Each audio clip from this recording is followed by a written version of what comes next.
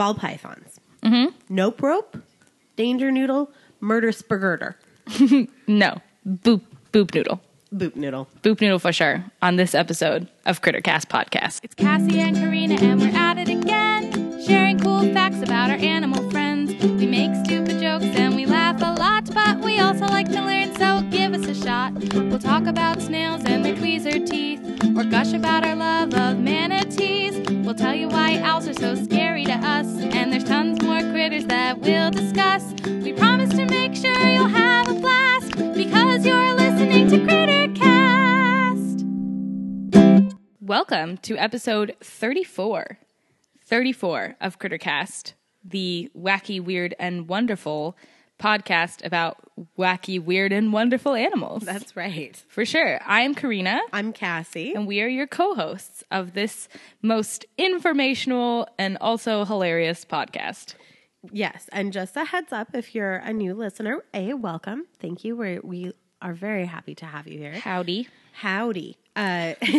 Perhaps if you have children and you're thinking about listening to this podcast with your children, just take a listen through by yourself first. Make sure that you're comfortable with sharing our material with your children, because we do talk about some of the more adult themes of animal life. And sometimes animal life gets a little bit messy. Yeah.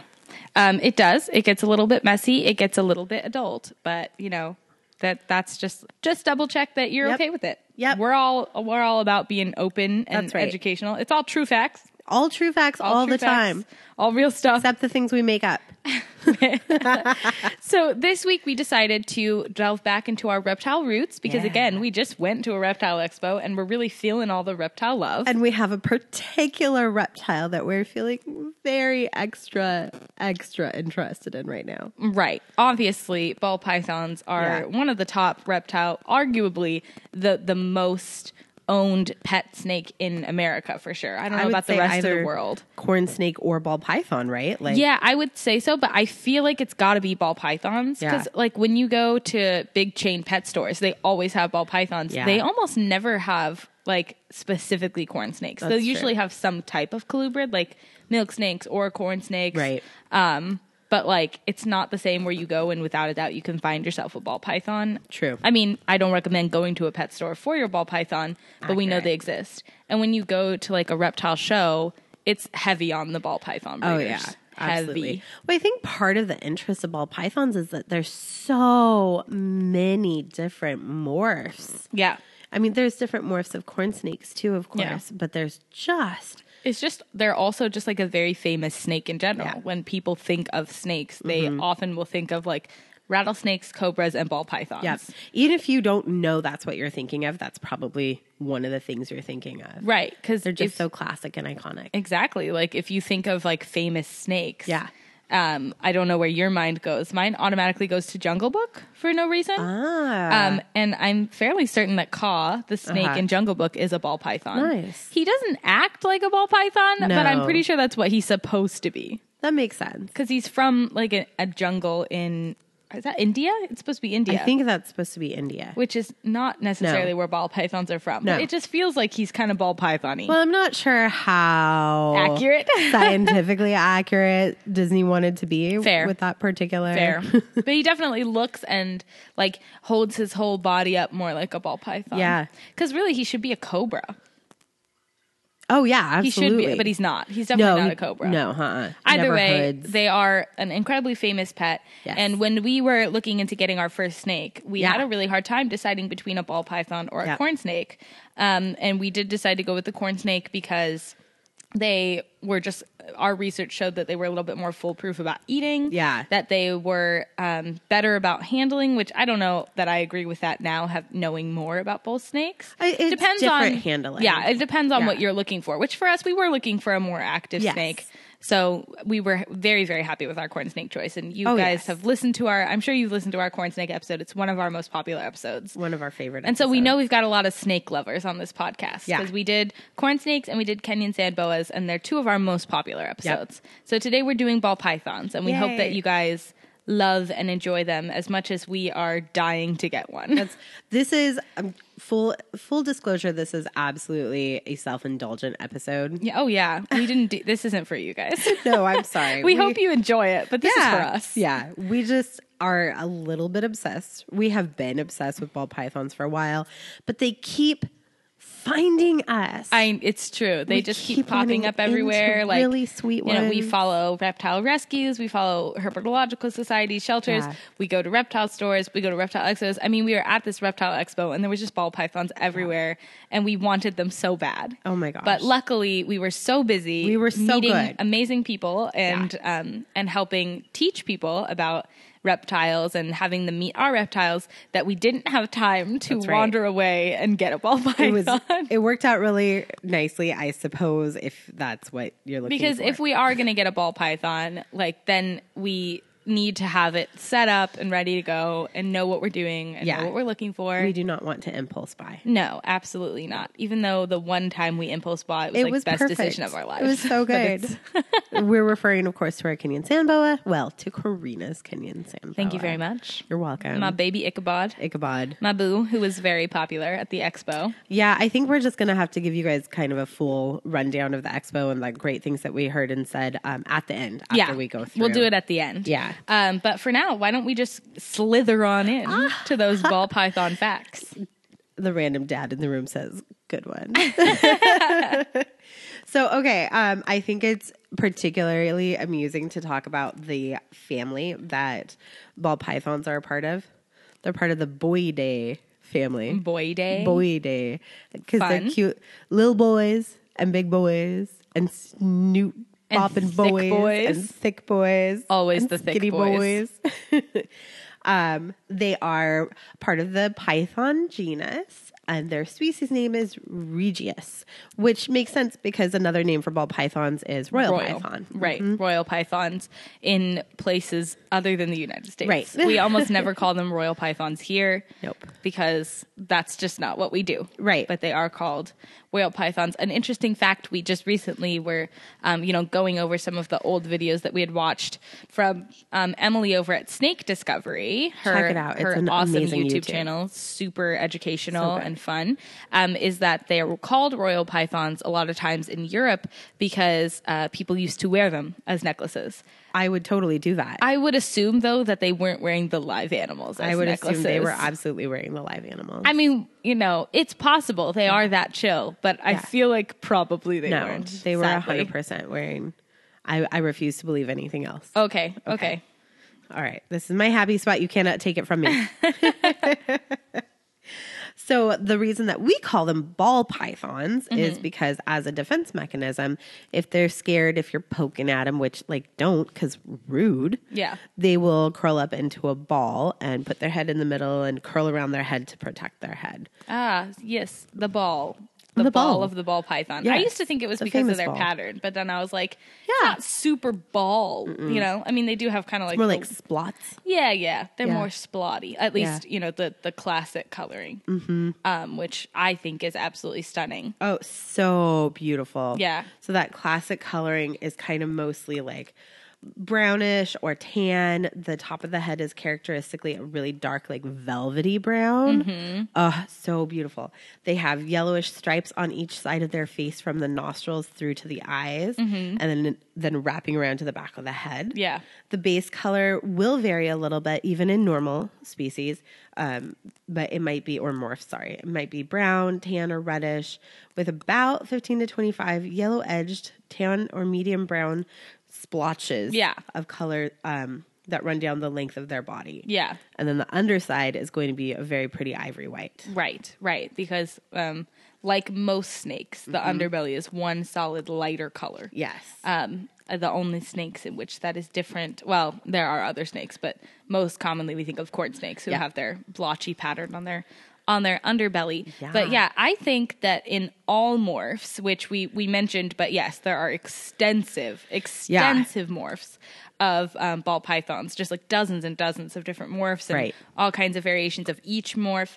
I think they're all stunning. I do love that classic normal wild type. I think it's gorgeous. So pretty. You can get one that's like basically a wild type, but lighter or darker. They come in like a chocolatey morph, which I think is gorgeous. Beautiful. Of course, I have to put a shout out for my other most notable morph. Like if I wasn't going to get just a normal, or if I wasn't going to be choosy based on, if I was going to pick a ball python for the morph, it would be a blue-eyed leucistic ball python. Yes. Which is also a popular, it's more rare, so it's more expensive, but it's popular and well loved. Stunning. So that would be an all white snake with blue eyes. It's not an albino though. Right.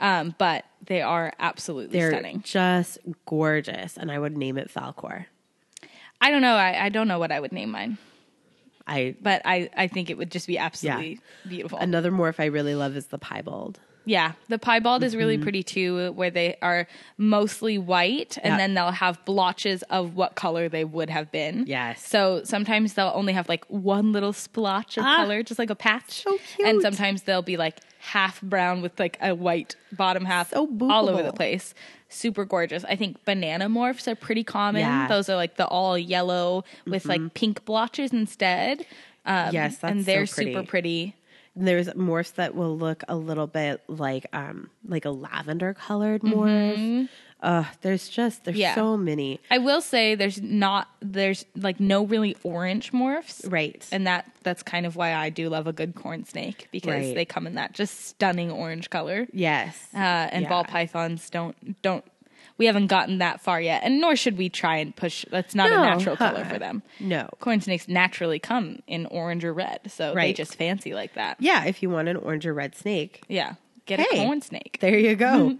But a ball python, you can get like an outrageous number of colors or patterns, and they are all beautiful, and they are varying in price because it's very common to have morphs. So, and a lot of snakes you'll see like look like normal, but they have recessive genes that they're just not expressing. Yeah. But they can still be pretty cheap too because they look normal. Right. So you're like, oh, whatever. Right. And a lot of the morphs are also like slight variations on the pattern dispersal. So if you're just kind of looking at them and you're not super into what the different morphs are, like a Mojave looks or a pinstripe. Right. Looks a lot like a normal, but then the difference is in like the patterning itself, not so much or just the like colors. the bolder stripes around the patches. Yeah. But yeah, honestly, and if you're like us and it's not that important to you, like and you don't have any intentions to breed, then you could just look and see that one's pretty. I like that one. Yeah, absolutely. And that one looks like it's got a nice personality, and here we go. And honestly, I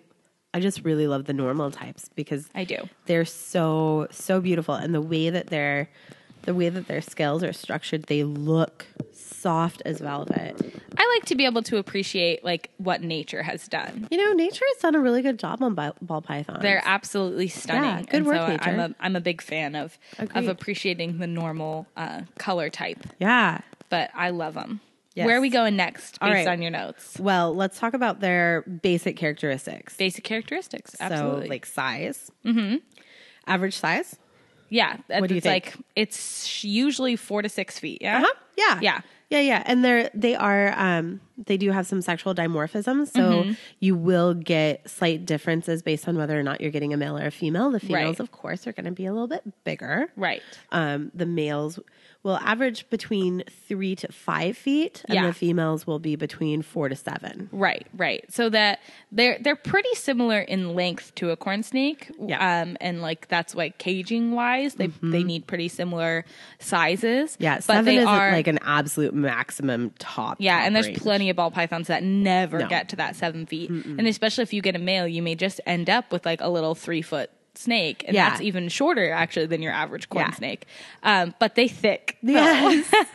So like a colubrid, like a corn snake, is going to be a longer, kind of more spindly snake. Yep. And those ball pythons, because they are pythons, will be fat. Yes. They won't be fat all around like a Kenyan sand boa. Right. But they'll be like real thick in the middle and pretty thick on the head and tail still. Yeah, and that's something that if you're looking for a pet for a family, that's going to be kind of handy if you have children that you're not quite sure. Like, you don't want to give them something small that they can like accidentally squeeze a little too hard. Of course, you always want to supervise your children. Right. And like, carefully. we should always be gentle, especially with reptiles where they don't have the same body that we have. They have different physiology, and it's hard for us to think about how fragile they can be because they are so different from us. Totally. But just having that larger structure, it's a lot nicer, than, a little leopard gecko that they like one squeeze and it's all over, they're pretty hardy snakes. Yeah. Good size, but not an overwhelming size. So they are one of the smaller python species. They are actually the smallest python species. See, I was like, I didn't want to make that claim, but I'm glad to know I was thinking the correct. Right. Well, yeah, because other well-known python species are like Burmese pythons and reticulated pythons and carpet pythons all get tree bigger. python. But that's why they're wonderful. Those are basic, like they're size-wise. How about lifespan? Oh my God. Notes on lifespan? This blew my mind. Yes. Lifespan. Yeah. Okay, so I was assuming it would be kind of like a corn snake. Yeah, 15, 20, 25. Nah, bruh. These are like, what, 40-year snakes? Yeah. Sometimes more. So, and of course, in the wild, it's different. So in the wild, they average between 10 to 15. Which is still insane. That's extensive for an animal living out in the wild with all the predators and all the people that hurt ball pythons. And ball pythons do not have a ton of natural defenses. No. Yeah. They're more like possums, and they're like, just freeze and hide. Don't attack me, please. They have excellent camouflage. They're non-venomous, so they can't, they constrict, but they'd have to really, anything too big for them, it's all over. Yep. Yeah. So they still manage to do very well in the wild. So that's great. They've got great camouflage. Yeah.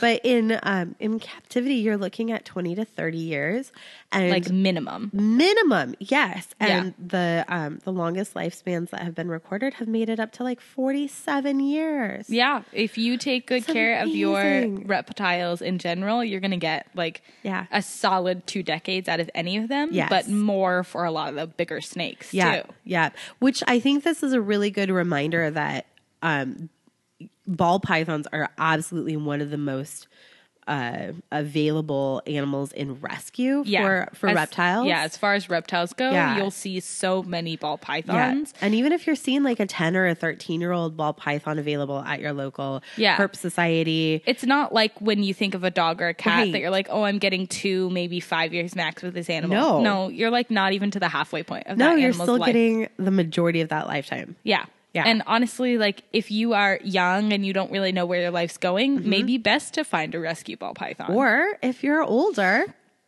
and you worry and you're a little afraid what might happen to my ball python if I die before it does. Yeah. Maybe look into the rescues. Yeah. Yeah. Yeah. You'll see, like, I see a pretty good number of rescue corn snakes too, because again, they can live pretty long. But definitely, overwhelmingly, it's ball pythons that show up. Even in shelters that don't usually have reptiles, they're like, I don't know what we do with this. It's clearly a pet. Like, right. And it's sad to me that we have ones that are being abandoned, and that's starting to be an issue because there are still so many being produced. Yep. Which is why probably when when we do decide to get a ball python, we're probably going to go the rescue route. Yeah. It's hard not to just buy every baby you see. They're so cute. Because, we go reptile stores to shop for supplies for our reptiles, and like they always have the cutest ball pythons. But we know we don't want to buy a ball python from a store. No. Unless it's a store that like GX3 that breeds their own. Like breeds their own, or sources from like friends that breed, that kind of thing. I mean, we would never buy one from like Petco, or I would never buy any animal from a chain pet store because they almost always are going to be getting them from non-reputable total mill breeders. And I don't want an unhealthy animal. Nope. Like aside from any other like moral qualms, I just don't want a sick animal. We don't want to have mites. We don't want to have any of those problems. I don't want to have an animal that's dying on me a week later. Like, no, thank you. It's sad enough when it happens with our fishies. Oh God, those fish, they kill me. Oh my God. That's why I'm just not a fish person, man. They just drop dead. Look, we've got a good amicable 2 out of 6. Okay. 2 out of 6 we've got. Wait, 2 out of 7 if you count the beta. Damn. Yeah. It's a lot of dead fish. And we just might not be the best at keeping fish. Fish aren't our thing. That's why we stick with the reptiles. They're a lot more forgiving. They are. Speaking of which, but ball pythons are hardy. Yeah. They are. They're very hardy. They can live up to a year without eating.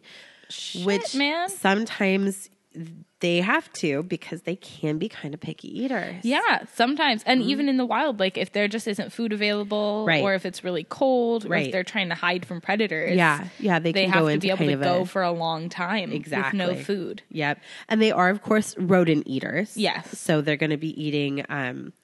if they're in the wild, they eat jerboas, rats, and gerbils. Yeah. If you have them in your home domestically, you'd probably be feeding them mice when they're smaller and then rats when they're bigger. Yep. Yeah. Easy. Again, like most pet snakes, save like one or two species. Right. Mice and rats, and you can feed frozen thawed. Yep. We will say one of the reasons we decided to get a corn snake instead of a ball python originally as our first snake was because you hear a lot of horror stories of ball pythons being picky and not wanting frozen thawed. Right. And only wanting to eat live. Yep. And we're not all about that Not going to do it. No. For sure. So when we do get a ball python, we'll just make sure to get one that has solidly been eating frozen thawed for quite a while. And I recommend that that's a question that you ask if you're interested in getting a ball python. Ask that of the breeder or of the rescue that you get it from too. Yeah. Our corn snake, we were able to switch over. He was being fed live and we were able to switch him over no problem. They're way less picky though. Yeah, but I wouldn't trust myself as a new ball python owner to make that switch. So definitely that's one of the questions to ask if you're looking at a ball python is how is this ball python's appetite? And can it or will it eat frozen thawed? If you have made a choice, you've done your research and you're okay with feeding live, then power to you. Right. It's not our thing. No, thank you. Not going to do it. Nope. Well, also, aside from just how I would hate it and how it can be a danger to your snake, having live mice or rats in our house when we have 3 cats. Oh, it would be a nightmare.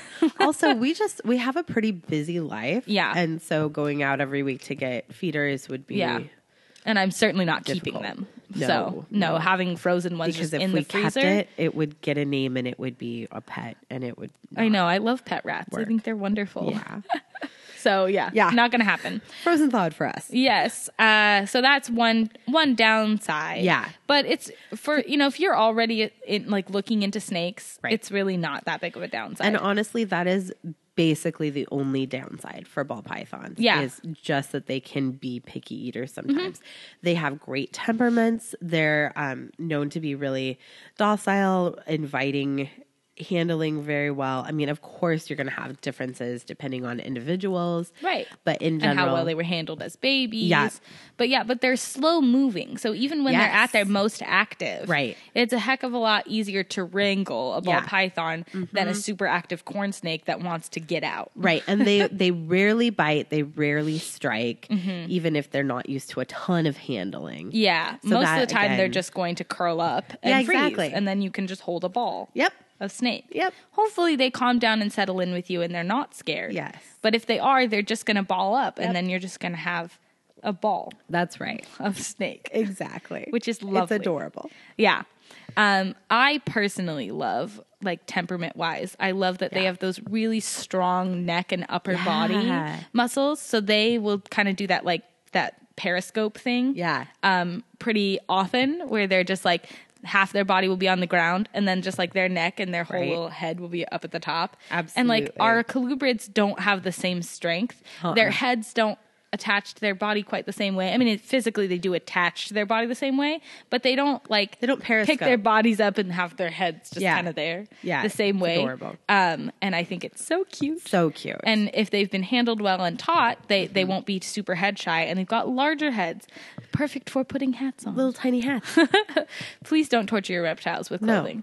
No, same with your dogs and cats too. If it stresses your animals out, it's not worth the picture. Accurate. It's not worth the cute moment. However, if you have a really confident, relaxed animal and you want to pop a hat on for a cute little Instagram snap, do it. Do it for the gram, baby. But only not at the cost of your animal's do it ethically for the gram. Emotional health. Do it responsibly. That's why as much as I love to dress up my dogs, one of them does not wear clothes and the other one occasionally wears clothes. Yep. because one of them, it's just the worst part of his life. On the other hand, your cat loves to wear clothes. Loves them. Yeah. Put that dinosaur costume on him anytime. He's like, Yep. "Brah, I'm a T-Rex." Yeah. Yes. Yeah. We got to get him for Halloween a Bran the Broken costume. We'll just get him a cape, like Yes. a big furry shawl. Yep. And then he will, and Perfect. we'll catch a picture of him just sitting there staring at nothing. Yeah. This is Bran, the three-eyed raven. Wonderful. I love it. So let's talk a little bit more about where they come from. Yeah. So we were talking earlier about how it's not accurate It's not India. that they come from India. Right, exactly. No, they come from Central and West Africa. Yeah, that So- makes sense to me. Totally. Their normal habitat then is going to be dry forest savanna, thorn scrub. Right. So they're not really tropical animals. No, yeah. When you look at them, I guess you could probably see like maybe they seem like they could be tropical animals, but they're not. They do like to live in termite mounds. Yeah. So those can be a little bit more humid than your average African savanna. Right. But in general, it's not like they're there all the time. And in general, their humidity is pretty mild. Right. And the air It's not like the driest humidity ever. Yeah. But like it's But definitely that makes it easier to keep them as well. Oh, so easy. Yeah. Yeah. The thing about a ball python setup is that it's going to be pretty much the same setup you have for most captive snakes. Mm-hmm. Like, easy. You need something that's loose for a little bit of burrowing, but they're not a burrowing species. So like aspen shavings, cedar mulch. Cheapest bedding for them is aspen. It works just fine. It won't be super high humidity for them. You can do a cedar mulch, but you have to watch that it's dry cedar mulch and not like it's not wet. Right. Because again, if it's too wet for them, they can start to get scale rot. They can start to have respiratory issues. It's pretty common for ball pythons to have respiratory issues because people accidentally have their humidity too high. Yeah. And you don't want that for them. So aspen is a really good way to go. You could do like paper shreds. You can keep them on like plain newspaper or paper towel. But the issue with that is every time they go to the bathroom, you have to take out the whole thing and put new stuff down. And they do like to burrow sometimes, right? A little bit, yeah. You know, they want to like nestle down in there. Yeah. They're not going to burrow their whole body. Yeah. It's not going to be like with a Kenyan Sambo or a hognose where their whole body's going to be under. But just like with corny, they're going to want to like have part of their body you know, to feel safe and hidden and enclosed. Yeah. They're going to want to be partly burrowed. Makes sense. But for like quarantine purposes, it won't be too stressful for them, you know, to be on a solid substrate for a little bit. Right. But aspen is, I would say, best choice. It's the cheapest of all of the loose substrates because I buy cedar mulch for our blue tongue skink because they need a little bit more humidity, and it is so expensive. Oh, it's like $25 a bag, and you can get aspen usually for like $10 a bag. That's of like the much cheaper. A similar size bag. Yeah. Partly because it's not as dense and like it's very light, so you don't need to have as much in there to cover, you know. Right, because tank. it just kind of floofs out a lot more. Yeah. Yeah. And they're mostly terrestrial, so you don't have to worry about having a lot of climbs in there for them. They don't, in their native environments, they don't climb up onto trees very much. Right. They're nocturnal. They hunt for food at night, so you don't need to. They're not baskers generally. Nope. You don't need to have specialized overhead lighting, UFB or anything like that. Yeah. You don't need to worry about it. There's all kinds of arguments that UVB is beneficial for like all species because UVB is a type of ray that is emitted by our regular sun. So like any animal that's out in the sun, including humans, can benefit from them. But because they're nocturnal, they're not usually out in the sun. Yeah. Now there is a little bit of UVB that you get at night because the sun is reflecting Just off still the moon, exists. you know. Yeah. Exactly. But it's not significant. And I would assume that for the most part, if you're keeping them in a standard room. Yeah, they're getting a little bit of sunlight through the window anyway. So it's, unless you're keeping them in a room where it's only artificial lighting, which some people do. Some people have reptile rooms that don't necessarily have natural lighting in them. Right. Some people do closets because they want to be able to control the day-night cycle. Yeah. I would never do it because I want mine on display. I want people to see them. I want to be able to see them. Yeah, and it's also an easy, cheap way to have a day-night cycle that just mimics the natural world is just by having it. Like, you don't want them in direct sunlight, obviously, but having it come into the room Yeah. is fine. So they don't need UVB. They don't need overhead lighting. They actually do best with under tank heating. Yep. Because as with most species that are not from North America, and even some species that are from North America, they need things a little warmer than just ambient temperature. Yeah. Because for snakes, for all reptiles, since they can't produce heat from their food, but they still need heat to digest their food, we have to provide them with something. Yeah. So these guys do best with a hottest spot on one side of about 90 degrees Fahrenheit, which is like 36, 38 degrees Celsius. Sure.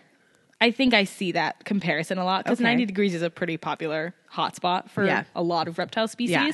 And then you just have that on one side and it naturally will get cooler to the other side of the tank because as with all ectothermic critters, they need to have a gradient so where they can self-regulate. be exactly as hot or as cold as they choose to be. Sure. Sometimes I feel like they don't use that gradient very well. Yeah. I often find Cornelius in the cold side of his tank when I'm like, are you not You're cold? kind of cold. Like, what are you doing, he's my like, friend? it's fine. This is what I want. And I'm like, okay. Is it? He's got the option to be more warm. He does. So there you go. You know what? We don't always make the best choices for ourselves. Yeah.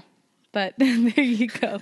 So an under tank heater, as always, you want to regulate it with a thermostat so that it doesn't get too hot. Yeah. Because they can get up to like 120 degrees, just like your standard plug-in heat mat. And that's too hot. Yeah. So you just want to have it attached to a thermostat that makes sure it turns off before it gets to that point, regulates the temperature for you. Yeah. And if you have a thermostat, the nice thing is you don't need to have a thermometer in there because your thermostat knows how hot it is. That's great. You might want to have just like an easy thermometer on the other side to make sure that your cold side isn't too cold for some reason. Right. But it's easy. You don't really need to monitor humidity with them because they're a moderate humidity. Right. So you don't need to worry about having like a hydrometer in there. Yeah. Less wires for you to try and figure out where they go. Right. Right.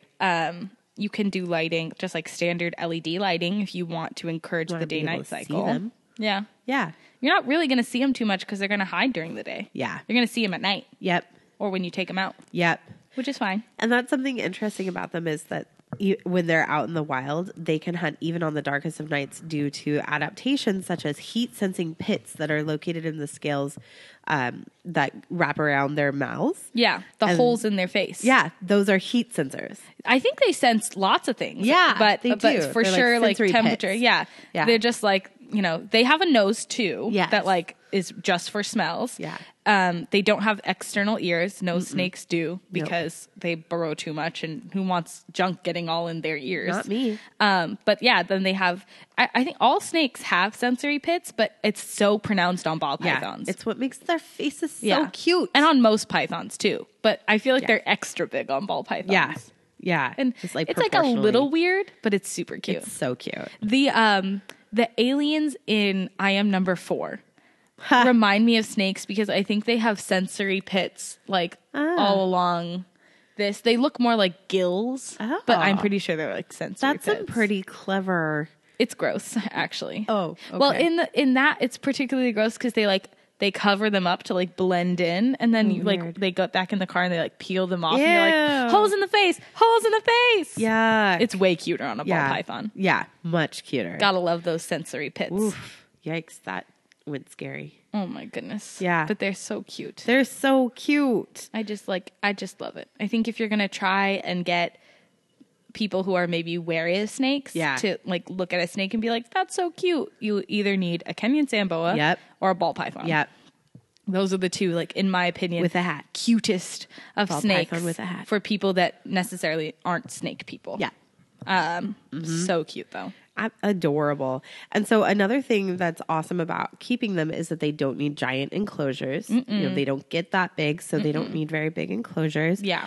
And you can keep them in either glass tanks or you can keep them in plastic tubs because they're not arboreal. Yeah. They don't need to climb. Yeah. You still want something that's got like a little bit of height so that they can stretch up and move their muscles as much as they need. So the one thing we will say, like, small enclosure comparatively to many other snake species, but just because they spend a lot of their time coiled up and balled up does not mean that they only need something big enough to coil and ball up in. Your snake should still be able to fully stretch out in their enclosure across the diagonal at minimum, or across like the 2 sides, Yeah. really at minimum. The more space you can offer for an adult, usually the better. Right. Babies, not necessarily. Right, You because know, they can get overwhelmed with too much space. it all depends, though. You can still get your baby like a larger enclosure and just make sure that you have enough stuff in there Yeah. that they have plenty of security. Yeah, That enough hides it doesn't need to be overcrowded. Right. They want space to move still, but you have plenty of hides, a little bit of substrate, some leaves for them to burrow in. Yeah. So that they never have to feel like they're just totally exposed. Yeah. For that reason, and because ball pythons are a little bit more sensitive of a snake, they're nocturnal and they're gentle animals. They're gentle souls. Okay. Some people, Snake Discovery is one of them, and a couple other popular reptile educators will argue that for this species in particular, tubs or racks may be a better fit for them, just because it's usually opaque. You can't see through them. They have a lot of sense of security. Yeah. But if you're going to do a glass terrarium because you want it to look nice, it matches all your other ones, that's totally fine for them. Just make sure you have those hides. As long as it's nice and secure for them. They will do just fine. I would always recommend, like, most of those glass terrariums. Well, if you're getting just like a standard one that you would open from the top, you'll want to cover at least 3 sides. Yeah. A lot of the ones that, like the Exoterras and the Zillas, come with a background. So that one side's covered, but you still probably are going to want to cover the other 2 sides. Right. You could get a PVC or a wooden enclosure that opens from the front with like the sliding glass doors, and then you'll have 3 sides already covered, easy and good to go, which is nice. That's kind of the setup we have for a chunk of our animals. Yeah. Really. Yeah. And it works well for them. Yeah. And that's these are animals that, they're going to be with you for a really long time. Yeah. And so it's nice that their setup is one that's going to be quite portable relatively. Yeah, depending on what you get. I honestly like trying to eventually make the switch to all PVC enclosures for mine, because right now I have glass and I have melamine, which is, wooden particle board. Thick and heavy. Glass is heavy. So heavy. The wood is heavier. So heavy. PVC holds humidity well, Yep. conducts heat well, and is so lightweight. Yes. It is a little more expensive because these are really long-lasting enclosures. So I'm just saving up, trying to figure out the best way to put all of my reptiles in these, pretty ones. Maybe I'll build them one day. I don't know. We'll see. But for now, Be a fun project. It's what we have. When we say small enclosure too, I realized we didn't say the size-wise. Usually 40-gallon breeders is like a standard size for an adult ball python. And the reason that a 40-gallon breeder might be different than a 40-gallon tank is the floor space. So usually it's going to be longer and shorter. Yeah. Because when we're talking about gallon sizes, we're thinking about fish tanks. Right. So a 40-gallon tank could also be super tall and not have any floor space. It's all about the volume. Right, just like fully in the tank. Yeah. But a 40-gallon breeder, most people know, are being used for reptiles, and they just generally have a longer footprint, so more floor space, which is more important for snakes. Yeah. As we said, they're not arboreal, so you need more of that floor space, less climbing space. Yeah. They might use it a little bit, but they're not gonna use it. Yeah. So I mean, you don't want like a flat thing, right? Because they're bigger snakes, right? And they need to again be able to move around. Yeah. But something that's 12 to 18 inches tall is going to be just fine for them. Oh yeah. Yeah. Probably like an Exoterra.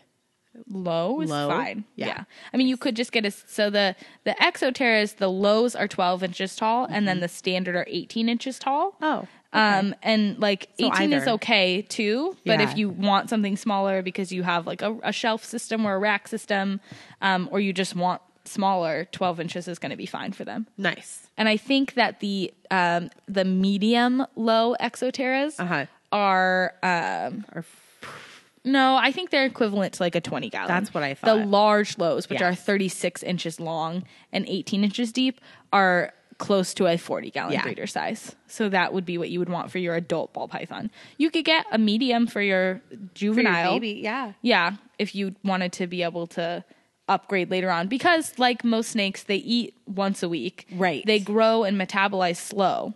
So It's not like with a bearded dragon where you get a teeny tiny baby that's the size of your finger and, you know, within 6 months it's massive. Right. It's a snake. So it's going to take a couple years to get to its full grown size. So if you get a baby, right, I don't think you'll be wasting your money to get a smaller enclosure.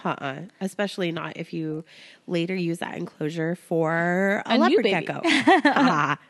Or a Kenyan sand boa. Or you could always like start with a plastic tub and then once they hit their full grown size, upgrade to something that's more expensive and more permanent.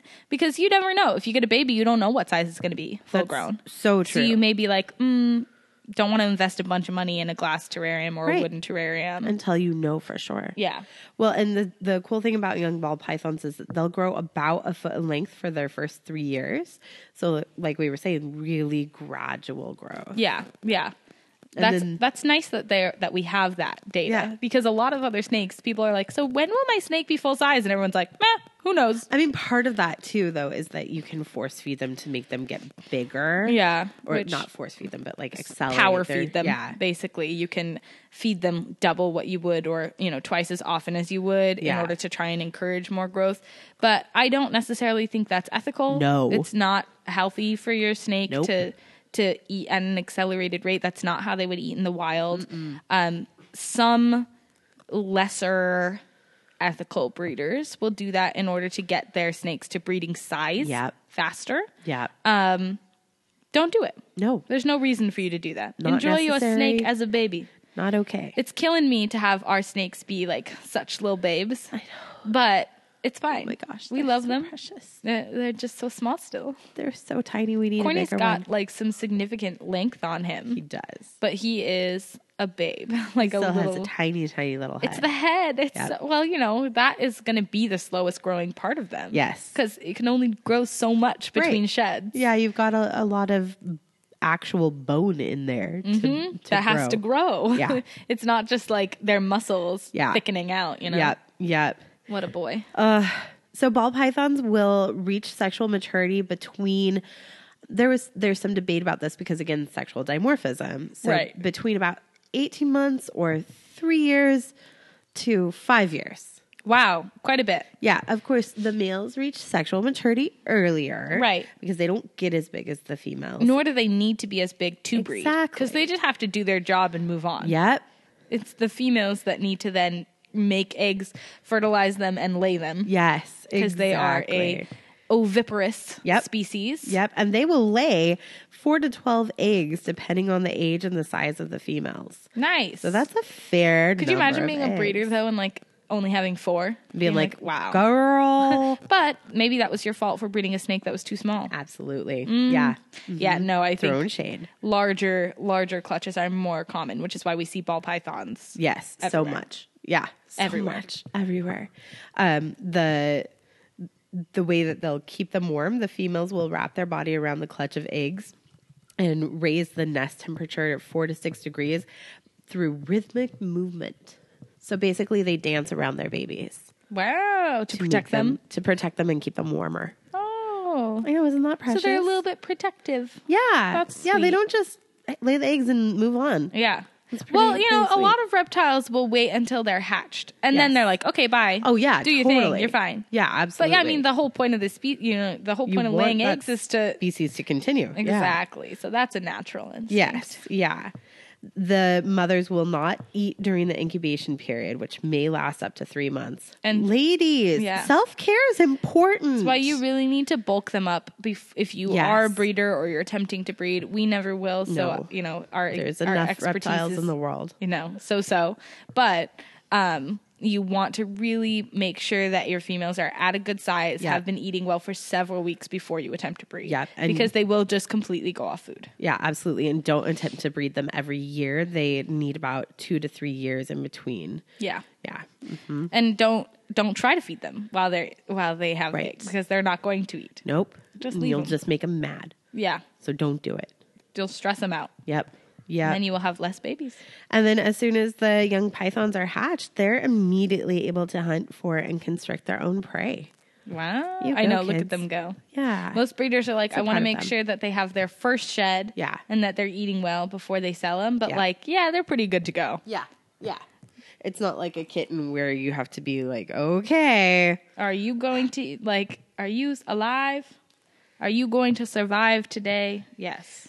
Are you going to open your eyes in a couple of weeks here? We'll see. Nah. I love reptiles just being born fully ready to fight. That's right. They hatch out and they're like, I'm ready. And then they're like, okay, I'm ready to take a nice long nap. Yeah, that's true too. It's so cute watching baby reptiles hatch. And at first they're kind of like, especially leopard geckos. God, they're so fierce when they're born. They're like, I hate everything. So true. Yeah. And then they're like, oh, you know what? I like this food. Oh, you know what? I like this nice warm place. Oh, you know what? I like to be petted. Yes. I will arch my back up into my pets. Only please basils. Pet my chin. Only basils. Seraphina will totally arch her back up too. For me. Whatever. She just poops on me. I don't love it. She's my baby. That's true. That's yeah. Would you like to hear another fact of reptile life?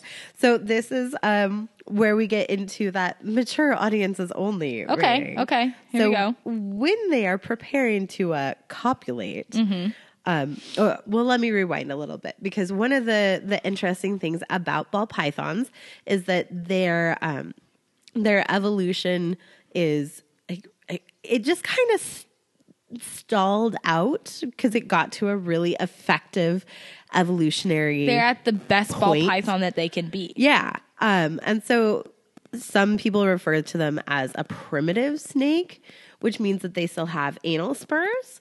Okay. So basically they have vestigial legs. Yeah. Yeah. Yeah. Because snakes used to have legs. Yes. Yes. And they don't anymore because they did not need them or use them. I feel like there's a couple different common beginner snake species that still have anal spurs. Because I'm pretty sure Samboas do still. They do. Yeah, I've seen it on him. Yep. And it does look different. I mean, they certainly don't look like little legs. No. But it does look different. Like if I look at Cornelius versus Ichabod, you can tell he's got something else going on there. Yeah. And same for ball pythons. Yes. And this is the best way to be able to tell the difference between the sexes if they're really young still. Yeah. Is the males, they'll both have the anal spurs, but the males will have much more pronounced anal spurs. Right. So when they are beginning to copulate, yes, the guys like to make sure that the ladies are into it first. Well, that's nice. So they will. It's not always true. They will use their anal spurs to stimulate the lady to be like, hey, what do you think? So they can actually move those weird little knobs. Yeah, it's like a little massage. Just a little with my random little extra action to get some tingling going on in her non-existent snake pants. Oh my goodness. Yep. I don't think I've ever seen. I didn't realize that they did anything. Right. I thought they were kind of like pinky toes, where they're there, but they're just kind of useless. Look, I think you could probably. Okay, wow. Never mind. That's too adult for us. Okay, we're not this adult of a podcast. Oh no. Oh God. Well, once upon a time we were like all out, but I think that we're just toning down a little bit. Yeah. And, being a little less, a little more for all the ages, maybe not like teeny kids, because what teeny kids listen to podcasts anyway? Right. But, everybody, all the reptile lovers. Yeah. Listen in. Yeah. Tune in. So we won't get too detailed about what they do. But yeah. But at least, you know what? This is, I like this so much better than like bearded dragon mating. This is like the first sign of consent we've really seen Absolutely. in any reptiles. I like it. We're not putting our, advanced emotional life on these reptiles. Right. They do not function the same way we function. Right. They don't have the same emotional capacity. Mm-hmm. They certainly still know stressed, content, in danger. They have all those basic instincts still, but it's not like they're worrying about consent. It's just nice for us as humans, okay, to know that the females have an opportunity to say, I'm not into this. Yeah. Versus in a lot of reptile species, when the males just say, you're into it or I'm biting you. Bite you and hold you into I'm going to bite you position. anyway. Yeah. Yeah. And it's also nice because like the females aren't biting the heads off the males afterwards either. No. So, it's like, we just all were like, okay, we doing this. It's fine. And then we done. And then we do our thing. Yeah. As with most reptile species, even though these guys are a pretty docile, tame species, they still need to be housed on their own, not with other snakes. Definitely. You know, breeders will often keep the babies all together for a bit, and then once they get big enough, it's just not worth the risk of them hurting each other. Yeah. So they'll still want to be housed in their own tanks, doing their own things. Yep. You don't want to have them around your other reptiles. You don't want to have them around your other pets without supervision. You know, if you have your snake out while you're sitting on the couch and your dog's sitting there and your dog's not paying attention to your snake and your snake's not paying attention to your dog and you are watching everything, it'll be just fine. Wow, that was a really specific example, Karina. Yeah. Yeah. Because that's what goes on at my house sometimes. Yes. And sometimes it doesn't go that way and it's time for the reptiles to be put away. Yep. Or the dogs. Right. Because it's just not safe. Yeah. You know, as with the same, you know, when you're watching your kids handling them, you just need to be cautious. Most of our well-loved companion animals are predators. Yes. And not that our dogs necessarily are going to naturally go out and find snakes to munch on. But hopefully. Well, some dogs do when they find snakes in the backyard. Like, that's fun. I'm going to kill that. Yeah, no, thank you. Yeah, and cats absolutely would kill anything sure. if given the opportunity. Yeah, cats are tiny little killers. Yes, we love them, but tiny, they 100% little killers. when they sit in front of the reptile tank watching, it's because they're looking for something to hunt. Yes. So just keep an eye on your pets. Yep. Do you have more factities for us, or we kind of like get through it? All right, that's pretty much it. There's one interesting extra fact that I found out, which is that several African cultures revere ball pythons as sacred animals. I love that. Right? Power to them. Yeah. They are. They're amazing. Yeah, I agree. And I can really see it too. They look very regal. They act very just like deliberate. They really don't pose any kind of threat to humans.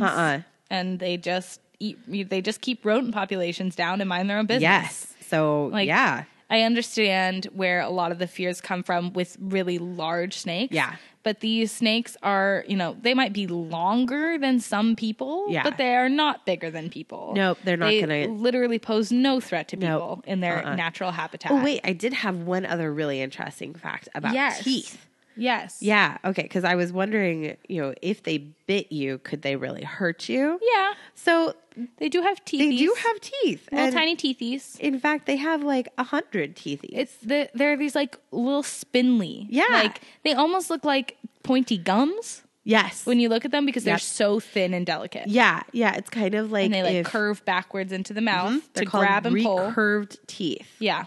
So they're meant to kind of like, grab the wriggling rodent and pull it down into its esophagus. Yeah.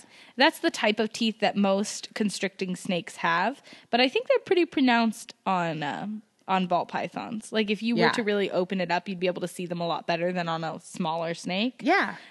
So it could still hurt.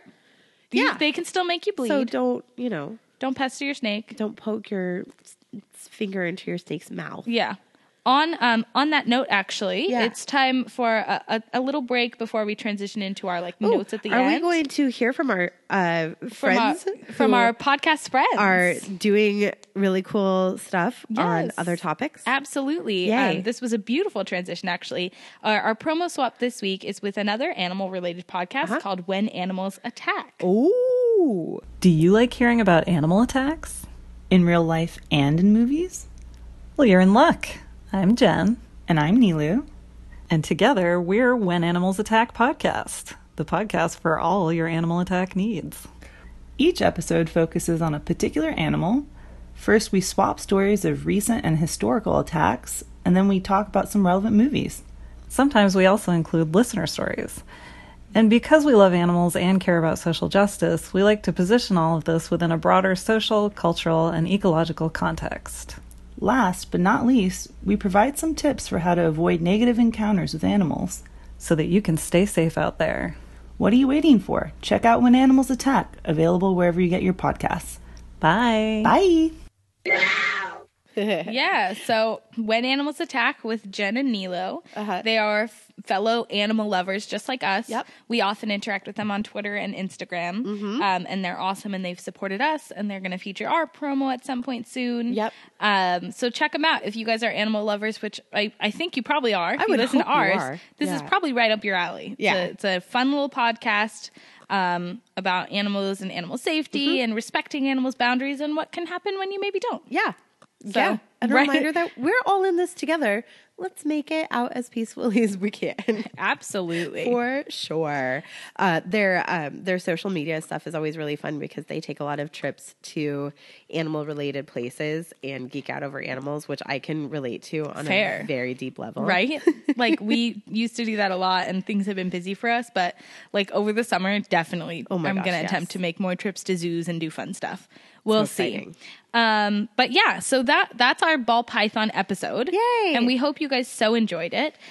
If you're interested in learning a little bit more about our trip to the NorCal Reptile Expo and how it went, this is when we're going to talk about it. And if maybe you're like, oh man, I got to rush off, but I really wanted all those ball python facts, come back and listen to it later. This is a good point to pause for you. Yeah. Come back and listen to our wrap up later if you are interested in that. But this is where the ball python facts end.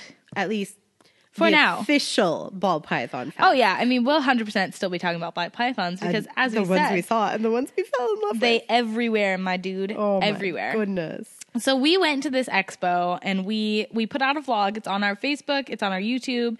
You can see it everywhere. It's very different from our previous expo vlogs because our previous expo vlogs we're walking around. Let's show you what we saw. Yeah. And this one was we're at our table. Yeah. So we don't have that much footage. But yes. Here we go. And it was a very different type of experience for us because we were there with our animals to let people interact with animals. A lot of people come to the reptile expos for different sorts of reasons, right? So people come, like breeders will come with a really specific idea in mind of a particular animal that they want to get for a breeding project. People like us will come because they're reptile enthusiasts and they love seeing all the reptiles and they might want to pick one up for just a pet. Yeah. But also people come to just enjoy and learn more about reptiles. Like people like us who walk in and we're like, we love them and we know we really shouldn't take anything home, but we want to get some solid reptile love today. Yeah. Yeah. And there's some people that come because they're like, I saw this and I had no idea what it was. Yeah.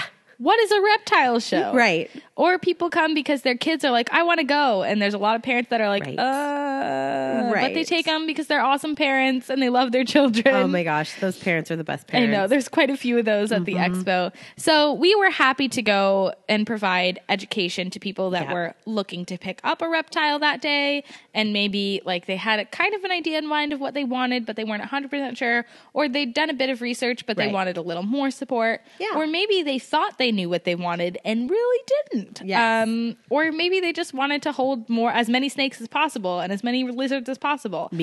So we tried to make that happen, and we were pleasantly overwhelmed. I was going to say blown away. Yeah.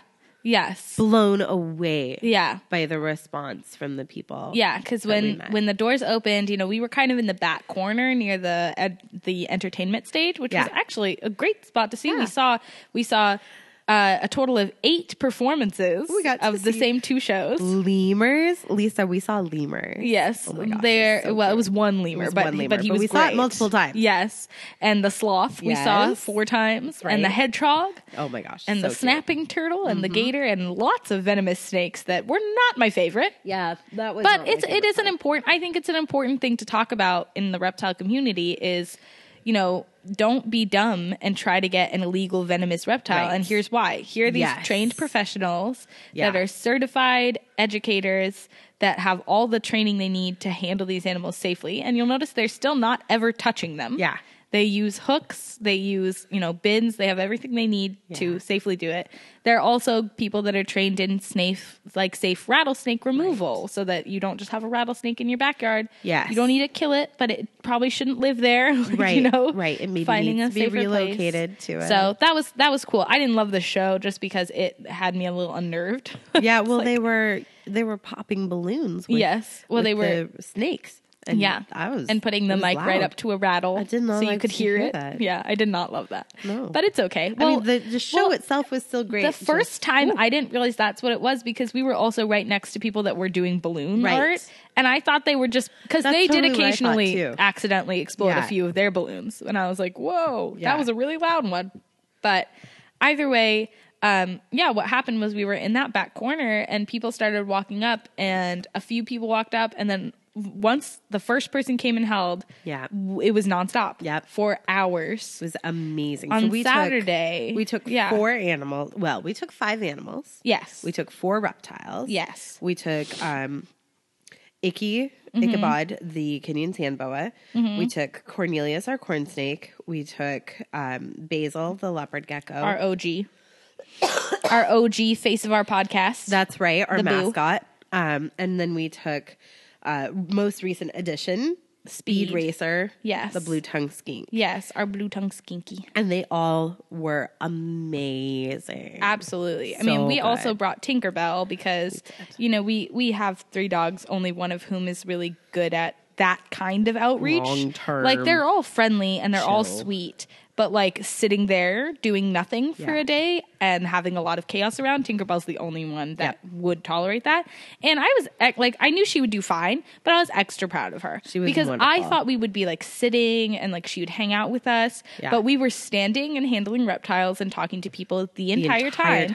And she just, like, we had a little pop-up crate for her. And she was like, I'm going to lay in my crate. And then I'm when going to take she a heard nap. kids. I'm going to run up to say hello to them. Yep. Pop myself under the table and people would be like, oh, a dog. Yeah.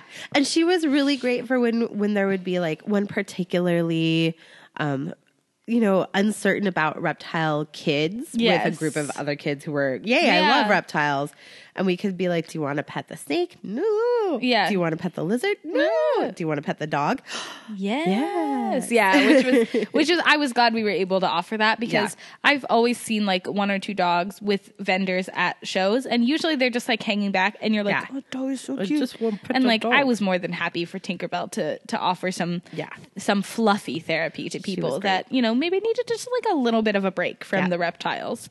But yeah, our snakes were not in their little temporary bins like at all. No. They were pretty much in like being held the entire time. And they seemed to really enjoy it. Yeah. Yeah. Basil, like the first day he needed like a 2-hour break because he got a little freaked out. Yeah. I wouldn't even say that it's over. Like that's a word we use commonly for dogs and cats. Yeah. For him, he definitely just got scared. I don't know what scared him, but then we just put him away for a little while, brought him back out. He was fine. Second day was totally fine. Did not get stressed out at all. Yeah. And Speed was kind of in and out just because he's so big. It's really hard to like hold him and do literally anything else. Right. So he was like in there unless people were holding him, which was still a solid amount of time. Yeah. Because it's a northern blue tongue skink. How do you not love him? Yeah. We had so many people that came and just enjoyed talking to us and learning more about species.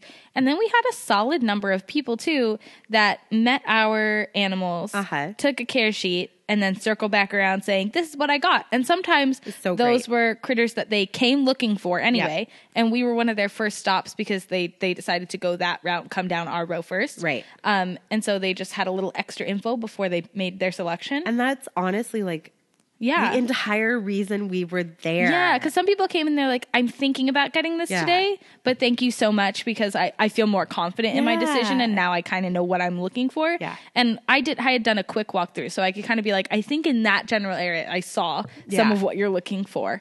And I saw like adults in this area and babies in this area. Yeah. And then we had a couple, not as many, but a couple people that came in looking for something that we didn't have or didn't have info for or didn't have personal experience with.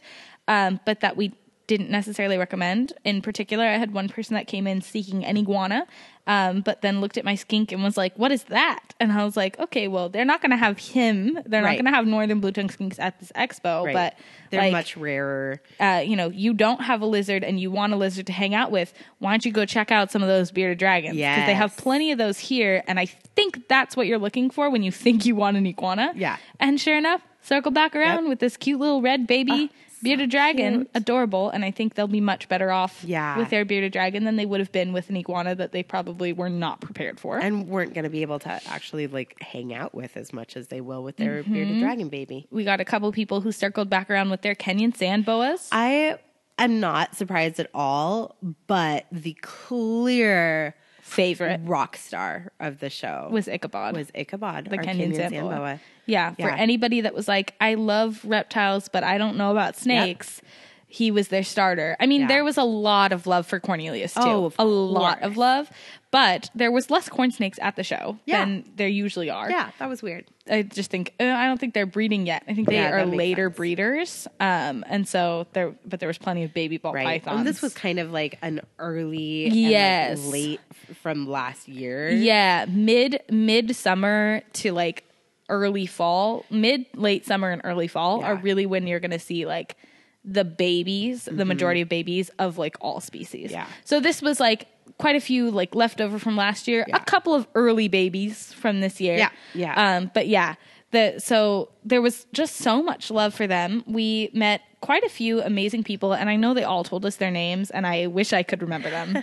But if you're listening, please feel free to reintroduce yourself. Like, say hi to us. We really enjoyed meeting you. We had media. a super awesome mom and daughter that came and totally fell in love with Ichabod, and they bought a new tank for their crested gecko so that they could then get a Kenyan sand boa to live in their 10-gallon tank that they had for their current crested gecko. And I talked to them a lot, and we kind of bonded over the fact that we'd gotten crested geckos under the impression that they were like great intro lizards, and I think they are to an extent, easy to care for. But that in particular, we both ended up with ones that didn't really want to be held. Yeah. And that wasn't what we were looking for. Yeah. And so now we will both also have Kenyan sand boas to hold and love. Perfect. And pour all of our emotions into. Yes, that's right. But yeah, I caught a couple people on our vlog that had gotten animals and showed them. But there definitely was a lot more people we saw that didn't make it in. Yeah. I just didn't have time to film. Yeah. So if you were there, if you saw us, if you talked to us, if you got if you snapped a picture, I only saw 3 pictures, and I know people had more pictures than that. But the ones we saw were really cute. Oh my gosh, so cute. Yeah. Yeah. But we had a wonderful time, and we do hope that we find a way to do something like that in the future. Yeah. It is pricey, and we were so lucky to have a chunk of Patreon donations that helped us pay for it. Oh my gosh. We did still pay quite a bit out of pocket for it. Yeah.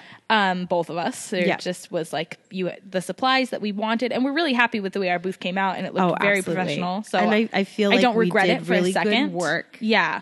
It was really fun. But it was pricey. We wanted to stay in a hotel while we were down there, and all the stuff we had to get to make sure our animals were taken care of and ready. Yeah. Just added up. Now we wouldn't have to pay all that one-time stuff again, because now we just have that supplies, which is really nice. There are a couple shows coming up. There is a show in Vallejo in July. There is the San Jose Reptile Show that will be coming up in the summer. Yep. We'll see. I'm also starting a new job soon, so may not be able to get time off to go to reptile shows. Right. But we do hope to do it again. So if you met us at the expo and you enjoyed seeing us and you're going to go to another one, let us know which one. We'll try to make sure we're there. Yeah. Even if we can't go as vendors again to the next few ones, we'll certainly go as visitors, because love a good reptile expo. Yeah. And if you're interested in supporting our education and outreach mission, if you enjoy the podcast, there are several ways that you can support our work. Yes. You can purchase something from our Redbubble merch site. Oh, yeah. We got some cute stuff up there right now. And we are in the process of getting even more stuff up there. But for now, we have a lot of stuff with our standard logo. Yep. We have quite a bit of stuff with things that have all of our animals on them, really cute pictures. We've got a couple of designs that feature some of our favorite species that we've talked about. Yep. We have our Myrmidon drawing. Yep. We have a little Darwin in a pocket drawing that you can get. And you can get it on, if you want a shirt. T-shirts, if coffee you want a sweatshirt, mugs, if you want a bags, phone case, phone cases, all kinds of stuff. Notebooks. And the really nice thing about Redbubble is that everything is made to order. Yeah. So you make your order, they make it for you, they ship it to you, and then we get a little bit of the profit, away, which is awesome. Yeah. Yeah, it's been, they've all come sooner than they were supposed to come, too.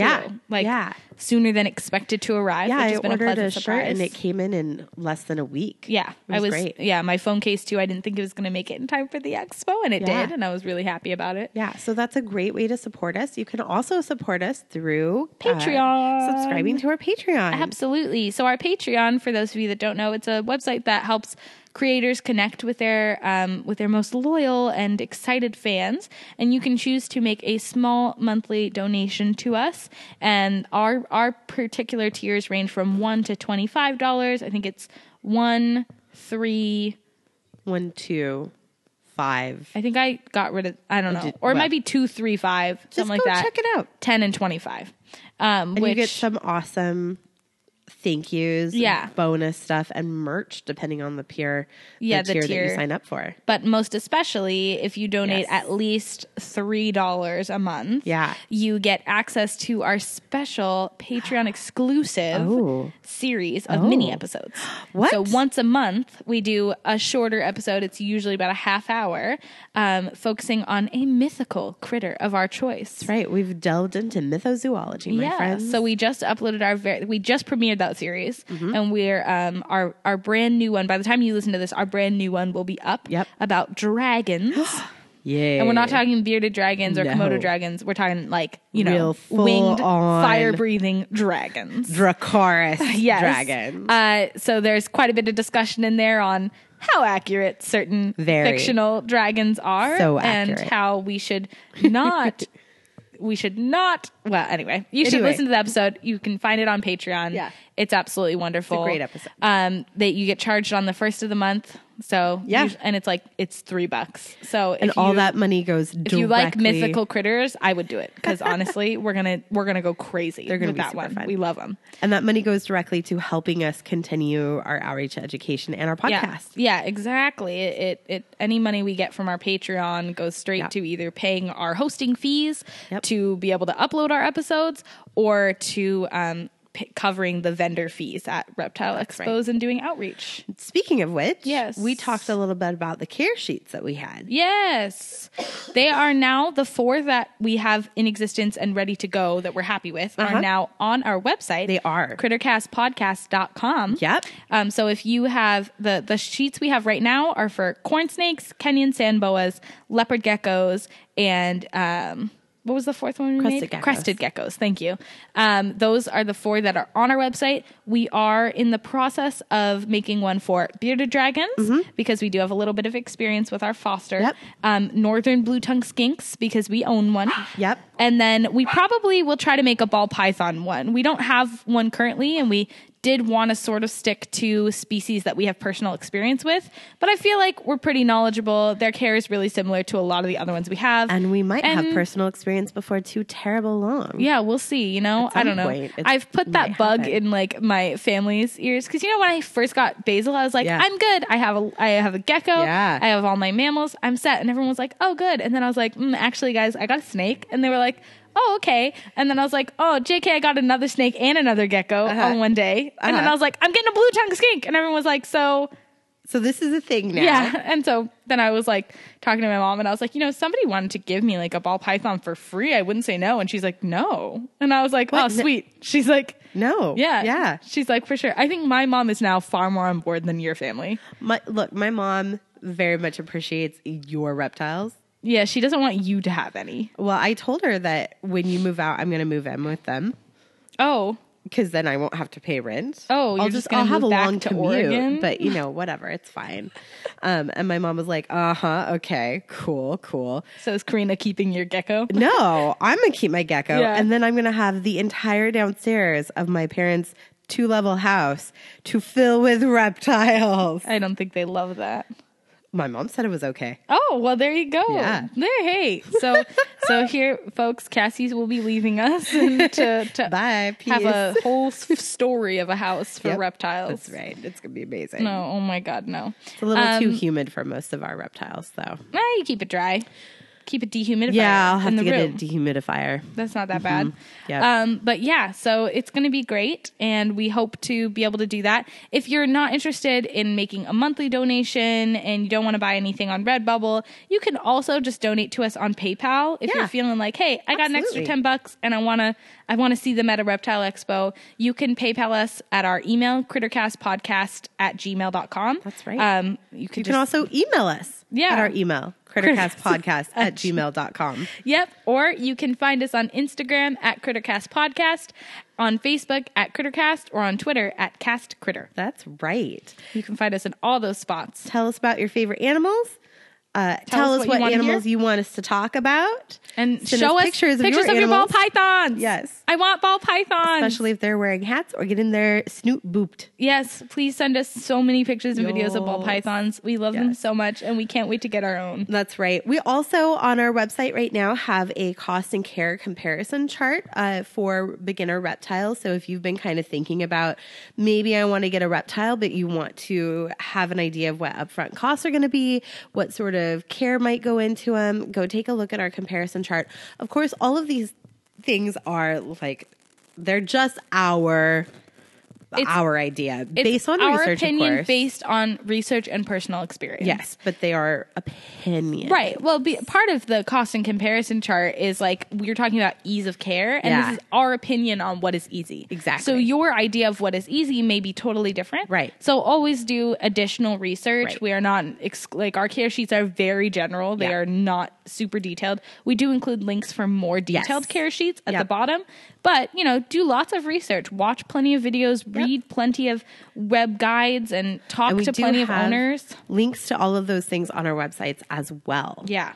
There's lots of cool stuff. I think you're going to get it all. We're going to be great. Yeah. But yeah, we hope that you've enjoyed this edition of Crittercast, episode 34 of Crittercast. And we'll see ya. Podcast. We'll see you in 2 weeks. See you later, alligator. After a while, crocodile. This is the Crittercast podcast.